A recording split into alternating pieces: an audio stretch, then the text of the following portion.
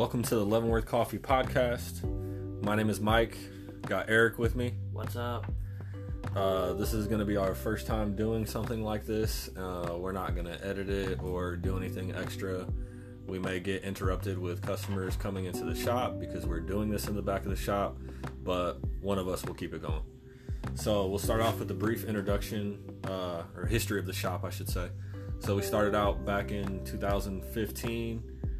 We originally started with 3 owners that eventually changed in the first year to 2 owners, and we've been going solid the last 4 years now. We started out in a 500 square foot bay, and we've now expanded into 1,000 square feet, and we're still going strong. We'll be celebrating our 4-year anniversary on November 20th, so make sure you come by for the party. So now we're going to jump into some news, starting with CBD stuff, specifically related to Nebraska.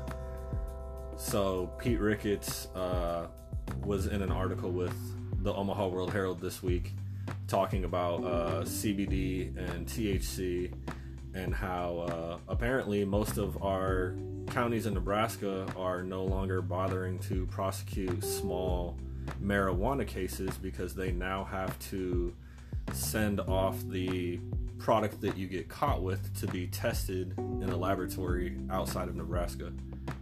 Yeah, the only thing I don't really get out of that is the times where they're trying to make people pay. I couldn't imagine spending $2,000 to find somebody that could test it and them actually believing whoever you find that would do it.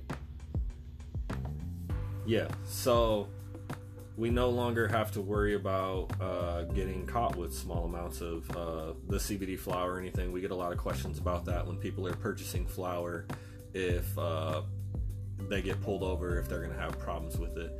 So we do make lab results available and stuff like that, but we always tell people that you could potentially get a ticket and they'll have to fight it in court, but most likely it's going to get thrown out because they're going to waste their money and pay for this test, and they're going to realize that they wasted their time and money. Similar story in Philadelphia. Court case this week ruled that it's illegal to search strictly based on the smell of cannabis, for the same reasons. So because you can't discern the difference in the smell between THC and CBD, it's no longer probable cause to do a search. So awesome news on both sides. Yeah, that's a big one. Those dogs won't be able to put in any work, if that's what you want to call it. Right, we're going to put the dogs out of business. There's also the first CBD energy drink that we've heard about coming out. They're supposed to be dropping in the next week or so. This is put out by a company called Kill Cliff, and they're going to be adding 25 milligrams of CBD along with other vitamins, minerals, electrolytes, stuff like that. And then this is put on by a company that is ran by Navy SEALs, and they aim to raise $1 million for the Navy SEAL Foundation. So potentially a good drink, working for a good cause. Have we seen any CBD energy drinks yet? Not energy drink. There's the pre-workouts that I've seen, and then the pre-workout shots, but not a true energy drink that's on its own. Right. So good for energy, and then good for recovery. So all around good for a workout. And it tastes like orange soda. You can't really beat that. Orange soda is always good. Now let's talk about Mike Tyson this week. So Mike Tyson has a weed farm in California, and he was in the news this week claiming that he smokes $40,000 worth of weed a month. Now, personally, I don't feel like that's possible unless he's using cop math, where like you get busted with a few joints and they tell you that it's worth $1,000 somehow. Even at the California retail prices, smoking $40,000 of weed for one person is just an insane amount. I mean, even with 10 people, that's an insane amount. What do you think about this? He says it's 10 tons a month. I don't know how you could manage this. That would literally have to be all day, every day. 10 tons in a month? How many pounds is a ton? 1,000? I don't math that good. I don't either. So now we have a customer. Eric's going to jump off and help that. But yeah, we'd love to hear your guys' feedback on this one.